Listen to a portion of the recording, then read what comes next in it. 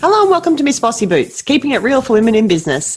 My name is Stacey Morgan and I'm joined by my co-host Jane Hilsden. And we've both been devouring Untamed by Glennon Doyle. Oh, sounds like I'm just got up early in the morning, doesn't it? It sounds like you've just downed a packet of durries. Really? Oh, I'm a bit under the weather. But I can't say that. You can't tell people that you're not feeling well anymore. No, especially with anything to do with throat or respiratory. No. Oh, I've had a sniffly nose. No, people are like, ugh. Well, actually, officially, you should be telling people that. But certainly, if you just think it's because you haven't had enough water for the day, don't alarm people. No, exactly. So, all right, I'll clear my throat later on mute because we're recording this online, obviously, because we can't catch up in person. But we've been devouring Glennon Doyle's Untamed and we thought we would talk about it in today's episode. Did you have another favourite thing or was it just going to be Untamed, Jane? No, because Untamed was our favourite thing last week. No, my favourite thing this week is Business Chicks. Gotta say. Yes. Oh, my goodness. The content that they're pumping out at the moment has been terrific. And I forgot to tell you, I've joined their business club, so I've been catching up with a bunch of other female business owners, maybe once every 3 weeks, maybe. And they're all fabulous. And I'm also going to be presenting a masterclass myself. What? For Business Chicks on the 1st of July. You're a big deal, Jane Hilsden. I know. I was so thrilled. I must say I've been pretty persistent. I've had to ask a few times. You? Persistent? I don't believe it. That's awesome. Yes, I've finally got myself through the door, which is great. But so yay, they're my favourite for that. But Business Club has been amazing. But what I've loved so much is how much that they have showed up for their community. Honestly, like they've obviously lost, quite a lot of business. I mean, they're an events business, really. Yeah. So they took a pretty deep dive and obviously, like the rest of us, have had to make, changes to staff and all of that sort of thing. But what that's actually meant is that Olivia and Em's, I think she's head of strategy, Lucy, show up all the time. So it'll usually be Emma or Olivia that are hosting the masterclasses. It'll be Emma or Olivia who are hosting our business club sessions, which are all done via Zoom. They've been emailing me personally and back and forward. So I feel like I've built this relationship with people who probably would have been almost a bit unreachable in, pre-COVID. Yeah. And they could have continued to be. Do you know what I mean? They could have just gone, well, yeah, we stopped having that level of engagement years ago, so we'll just make sure that there's someone in the business that can keep, engaging with our members. Yeah.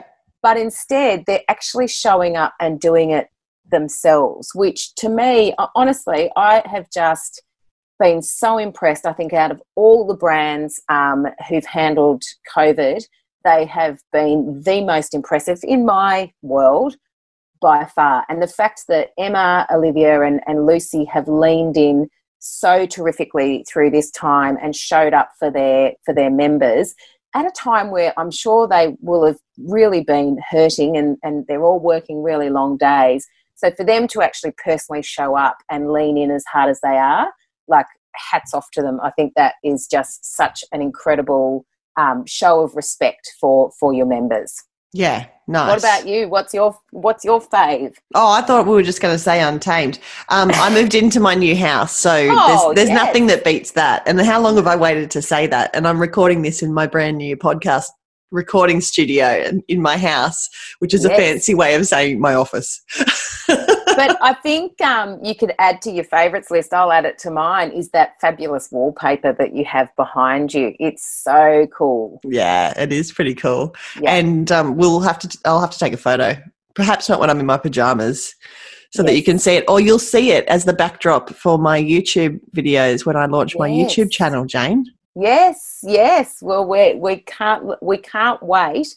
And you've just told me before that you made yourself look fancy for those. So we'll see you in all your glory with all your fabulous wallpaper behind. Curled my hair, put some lashes on. Put the lippy on. Yeah, put the lippy on. But the Ugg boots down the bottom, or did you get the heels to feel right in the mood? No way. Yeah. No way heels. Definitely Ugg boots. Yeah. All right, let's get stuck into this. Do you want to start? No, you kick off. Good. I thought so I'm reading from page 75, and this just hit me like a just arrow in the heart. They convinced me that the best way for a woman to love her partner, family, and community was to lose herself in service to them. In a desire to be of service, I did myself and the whole world a great disservice. I've seen what happens out in the world and inside our relationships when women stay numb, obedient, quiet, and small. Selfless women make for an efficient society, but not a beautiful, true, or just one. When women lose themselves, the world loses its way. We do not need more selfless women. I burned the memo presenting responsible motherhood as martyrdom. I decided that the call of motherhood is to become a model, not a martyr. I unbecame a mother slowly dying in her children's name and became a responsible mother, one who shows her children how to be fully alive. Boom. I know. Do you know what? I reckon I had to read and reread that passage as well. Yeah. Yeah. And there's lots more around. I could have read for 20 minutes. But that whole idea of a woman is meant to be selfless. A woman is told, that's the greatest compliment you can get as a woman. Like, oh, you're so selfless. You do so much for everyone else. That story that we're told, that we buy into, that once we have children that we have to give our entire selves to them or to the house or to the husband or to the idea of that's what a good mother does. That's what good mothering is. Yeah. But this burns that down. It does. But what I find is that it unearths, like you read it and you go, oh shit, yes, whoa, okay, I get that. I feel that that's truth. But how do you undo 44 years worth of feeling that way? Do you know what I mean? Like how, and that's how you've been behaving. And I would like to even think that I'm pretty good at getting my needs met in a lot of things. Look, I'm certainly not someone who gives myself wholeheartedly to the service of others 100%, but I certainly do. And I certainly feel in my space that that's what I should be doing. And I think should be. And that's where I think women get this overwhelming sense of guilt, is because if we are exceeding in business, then we feel like we're not, we're neglecting the family or the husband or the kids or the domestic duties or whatever. And she does talk about, how and I think Oprah had pulled her up on it at one stage where she was kind of self-deprecating herself a little bit, in that, when we do achieve things, we kind of almost play it down because we don't want to be seen as, well, for whatever reasons. But I think we don't want to put other people under threat. Do you know what I mean? That they might feel inferior compared to us, or do you know what I mean? So we might be seen to be getting too big for our britches. Yeah, or hang on a second, females aren't supposed to do that. And I've actually got one of my passages that relates to that. But before we move on to that, or your next point, that passage that you just read, the other thing I was going to say was it echoed a lot of the conversation that we had with Brooke Maggs. Was it last year or the year before? Yes. When we about women being numb. About women being numb. And that's where my mind went immediately, was I remember having, and that was the first time I'd been alerted to that, was when Brooke was talking about how we feel so stretched in every direction, and we offer ourselves so wholeheartedly to everybody else in our lives except for ourselves, that we have no content, you know, a lot of the time that the content or the fulfillment or the happiness for us is not there. So we end up feeling numb. Yep. And Glennon talks a lot in this book about, and I think it's a conversation that it seems to be echoed with a lot of people at the moment, in not just Glennon, but there's a lot of women and a lot of us, I think, numbing themselves and their discontent by having that glass of wine or having that piece of chocolate, or looking for these little endorphin hits everywhere, to feel something. Because they're in this constant state of you know, service to other people apart from themselves. But again, you know, I read that passage, I read it again, but I was like, but what am I going to do with it? So what I've been doing with it is just little tiny things. So where I see myself making a decision that will put me in martyrdom instead of in modeling mode, I've been switching it. So whether that's, you know, a little decision with the kids about, you know, mum wants to watch this on TV, and, you know, the kids are complaining and they want this and they want that, and I just want to watch the last 3 minutes of whatever I'm doing, instead of packing up and, you know, going straight to them and their needs and stopping anything that I'm doing or that I was enjoying, having that 3 minutes and saying, no, this is mummy's thing.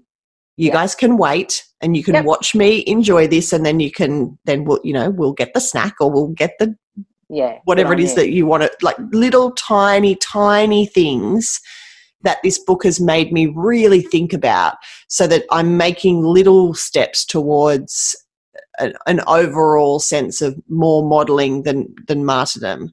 Yes. And I've had it said to me several times, because I am a working mum, that, you know, you're setting the right example, but I've found that I'm using the language more. So why is mummy going to work? Because Henry's 2, so he's still like, mummy go work. No, mummy go work. And I'm like, no, mummy's going to work because mummy feels great when she goes to work. Mummy loves teaching. And that kind of modelling, rather than, well, I have to go to work because otherwise you won't be able to eat. Yes, I love it. You know what I mean? So that's kind of how I'm using it in little tiny ways, but without really reading. I guess the reading of the book, and the reason the book has kind of hit me across the head, is because this is stuff that I've wanted to think, but I've thought, I can't. You know, I've got to, I can't. That might be how I want it to be, but it's not realistic.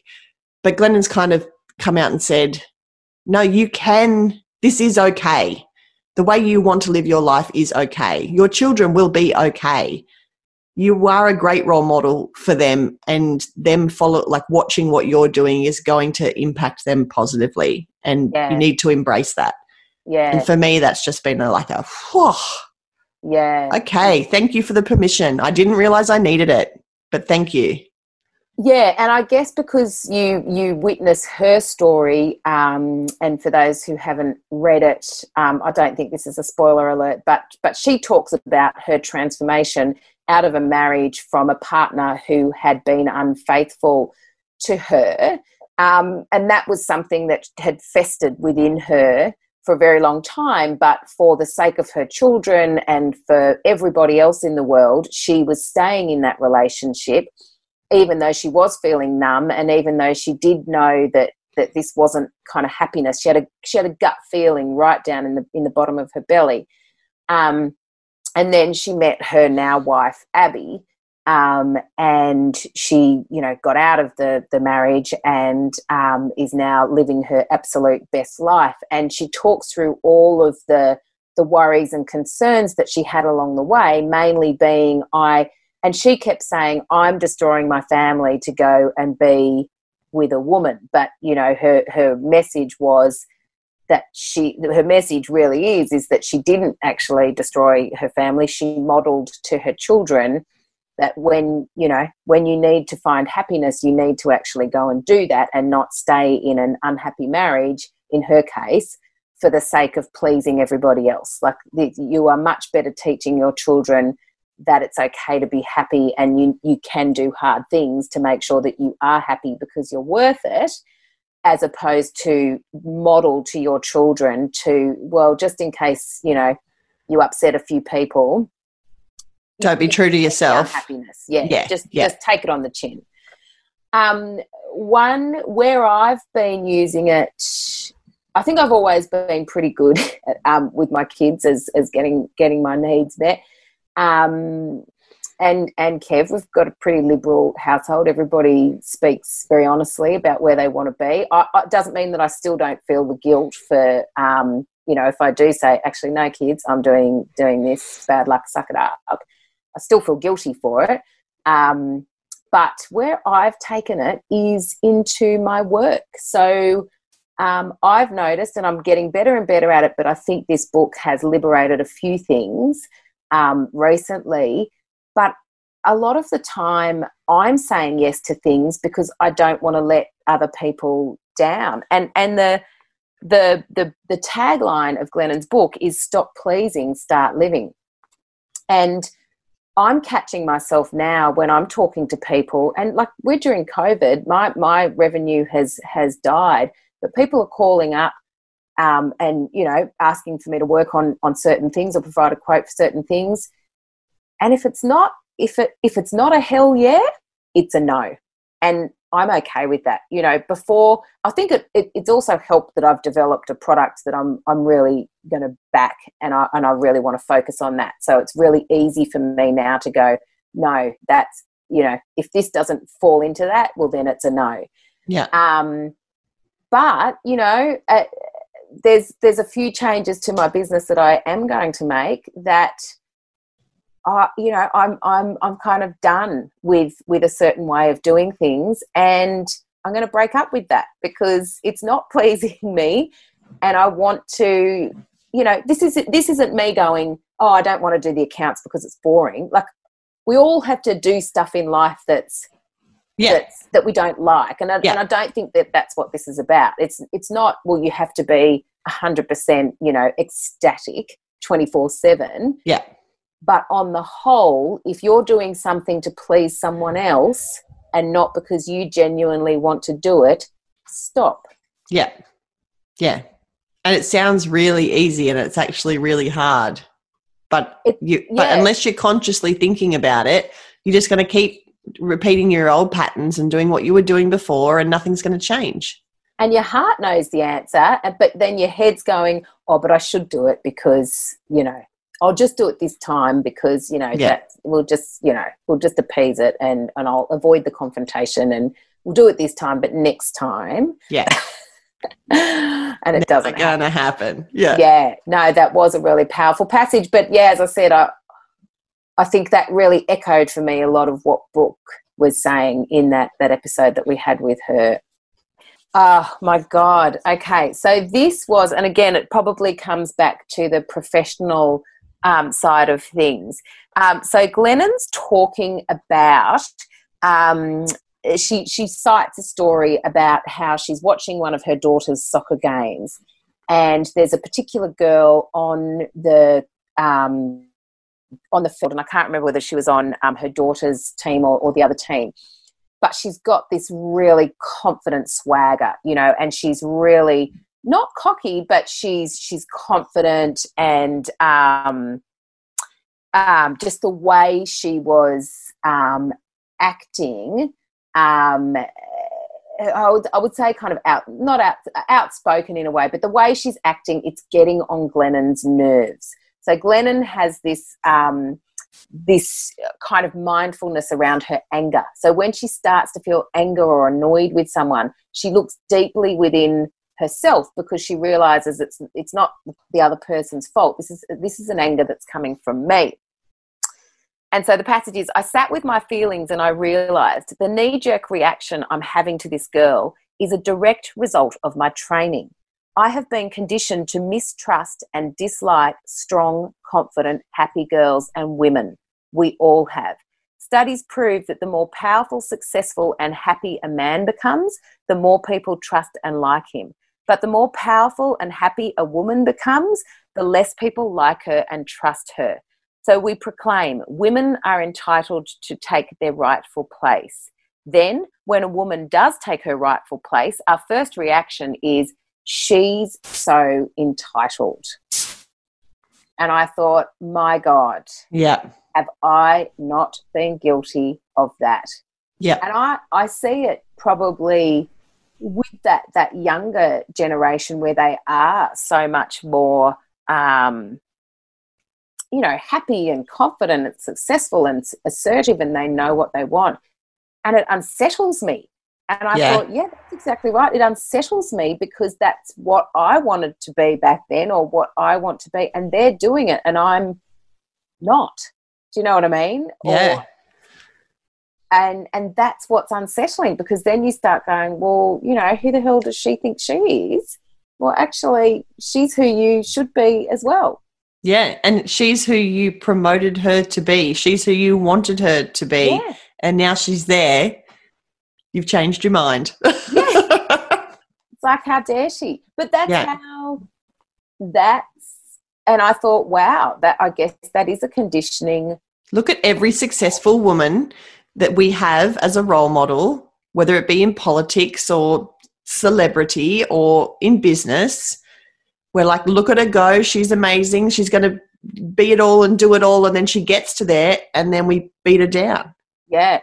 And the only person that I can think that hasn't happened to is because, seriously, the woman cannot do a thing wrong, is Jacinda Ardern. Yes. Yep. I haven't heard a bad word said about her. And honestly, I've never even thought a bad thing about her. Like, honestly, she's so inspirational. And I'm yet to, in fact, I even saw on the news the other day that she's at this stage poised to become one of the most successful leaders, not female leaders, but one of the most successful leaders that this world has ever had. Oh, amazing. How good is that? And she's someone that I'd never feel, it's the way she does it, I think, too, but I never feel threatened or, why is she there and I'm not? Do you know what I mean? Like, she all I feel for her is a deep, deep admiration for what she does. She's incredible. And I hope that it's the same for our New Zealand listeners, because I wonder whether we're too far removed from her. Could be. And I wonder whether women in New Zealand feel the same admiration that we feel for her, being a bit closer to it. I mean, I hope, I'm not saying I want that to be the case, but yeah. I mean, watching her from afar, she can do no wrong. Yeah. From the New Zealand people I know, certainly one in particular, a good friend who moved over there. I mean, she's I think that's her like idol. Yeah. She absolutely adores her. And I certainly haven't heard anything from New Zealand otherwise, regardless of where politics might get in the way in New Zealand. So if she's not the political, within the political party of someone's choice, maybe. But yes, she's probably the one woman in the world where I feel like she's managed to glide through with all of the amazing qualities that we want to see in women without being, taken down. Great example. If you compare her to someone like Julia Gillard, for example, who just got smashed from the very beginning. Yeah, that's who I was thinking of. She's done exceptionally well. So what's your next one? Oh, parenthood. I loved this. So the goal of parenting is now never allow anything difficult to happen to your child. To that end, she must win every competition she enters. Here are your 400 participation trophies. Distribute accordingly. She must feel like everyone likes her and loves her and wants to be with her at all times. She must constantly be entertained and amused. Every one of her days on earth must be like Disneyland, but better. If you actually go to Disneyland, get a fast pass because you should never be forced to wait for anything, ever. If other kids don't want to play with her, call those kids' parents, find out why, insist that they fix it. In public, walk in front of your child and shield her from any unhappy faces that might make her sad and any happy faces that might make her feel left out. When she gets into trouble at school, call her teacher and explain loudly that your child does not make mistakes. Insist that the teacher apologise for her mistake. Do not ever let a drop of rain fall upon your child's fragile head. Raise this human without ever allowing her to feel a single uncomfortable human emotion. Give her a life without allowing life to happen to her. In short, your life is over and your new existence is about ensuring that her life never begins. Godspeed. I know. It's like, yes, yeah, that's the memo. That's the memo that we get. That's not the memo our parents got, but that's definitely the memo that I received. And Glennon kind of then goes on to talk about, you know, how our memo is wrong and that memo is wrong, and you need to let your kids learn from their mistakes and feel all the emotions and be able to work through those emotions and regulate themselves in, you know, in public and in private, and have, you know, coping strategies so that they can actually go out into the world and live. And so she's written her new memo and it says, here is your baby. Love her at home, at the polls, in the streets. Let everything happen to her and be near. Yes, I love it. And I just wept when I read that. Yeah. Because so much of my life is doing things that I think I should do in order to protect my children, because I thought that was my job. I mean, I know it is, but I thought my job was to protect them from all of the feelings. Yeah. I forget myself, and for my children, that feeling the feelings is the roller coaster of life. And if you don't have the up, you can't have the down. So you've got to feel, you got to learn how to cope with the good days and the bad days. That's right. And I feel our generation of parenting is particularly guilty of not letting our children go and explore. Like I think of my parents' generation, and they, you know, we were, well, if I reflect on my children, I was raised by a single mother, so she probably didn't have as much, and, you know, worked full time and all the rest. So, you know, as a lot of kids my age did, we walked home the half an hour from school and let ourselves into the house and made ourselves, you know, afternoon tea from the age of 7 or whatever. Yep. But we were also allowed out onto the street, you know, all day. You know, we were, like, they didn't know where we were. Do you know what I mean? Like home before dark, that was the rule. That's it. And so we'd fall off our bikes and we'd get back up, and we, you know, we wouldn't go home if we had a grazed knee. We would just get on with it. You know, we didn't wear helmets. We didn't have mobile phones to check in or for our location to be tracked. We weren't in organised, you know, 5 times organised sports to ensure that we had every opportunity in life, you know, when we got to the age of 18 and learned all the skills that we will need in life. You know, we were very much allowed to go and explore the world and live the world and experience the pain, and that's what made us a really independent generation. I think after Gen X, that's you know, and maybe the younger generation Y and millennials, and then our children are not as robust. No. And sorry if we haven't let them be. We haven't let them be. That's right. They're not as, they generally, you know, unless they have been raised that way, they generally don't seem to have the resilience. And I think as parents, I don't know what's changed in terms of why Generation X are wrapping their children up so much in cotton wool. You know, why? Why did the memo change? Yeah. What changed there? Because that's not how we were raised. So why have we, and it wouldn't have been how our parents were raised, and it wouldn't have been how our parents were raised before. Now, has this just been something that generation after generation after generation, you know, the more cotton wool has been wrapped around, you know, each generation? Because I can imagine centuries ago, you know, children weren't even looked at. Yeah, I think it's something to do with the numbing and the finding achievement for yourself and finding self-worth in your children's achievement in the sense of all the trophies and all the achievement, and put them in this sport and that sport and do this for them and that for them, and possibly, and that gives you a sense of something to do, something to care about, something to go to, all of those things that if you're not exploring your own self as a parent, at least you've got something to do when you're putting all of yourself into your child. Oh, those poor I'm kids. Speaking really generally, like I'm not saying that this is everybody's doing it wrong and this is how they're doing it, but I feel like it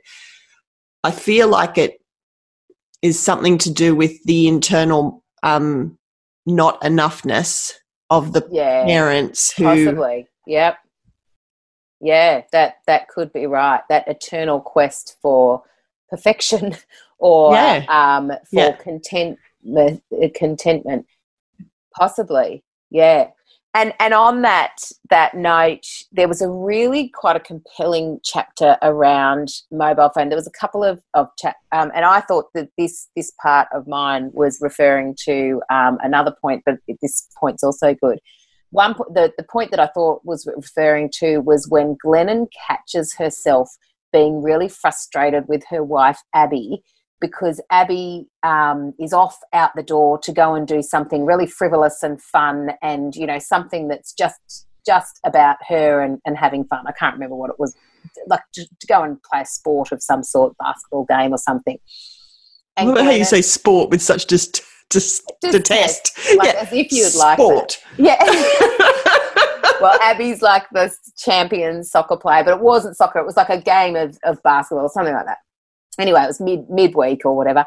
And Glennon found herself getting really frustrated, like, what do you mean? She's like, oh, wouldn't that be nice just to be able to just go and do a game of basketball, whenever you wanted. She catches, so again, she looks internally to go, okay, where's that anger coming from? And it points back to that, the fact that we don't allow ourselves, we've got all these rules, these internal rules that exist in our head of what's allowed midweek and what's allowed on the weekend and what's allowed when the kids are home versus, and what's allowed as a mother. Yeah. And can I just go and do something on my own, or do I need to, bring the whole family? And I thought that was a really good point. But she also makes a really good point about her son's use, and her son at the time I think was about 13. And she it's a beautiful chapter that is devoted to basically watching him go from this curious, really kind of tactile, adventurous young boy to getting a mobile phone and becoming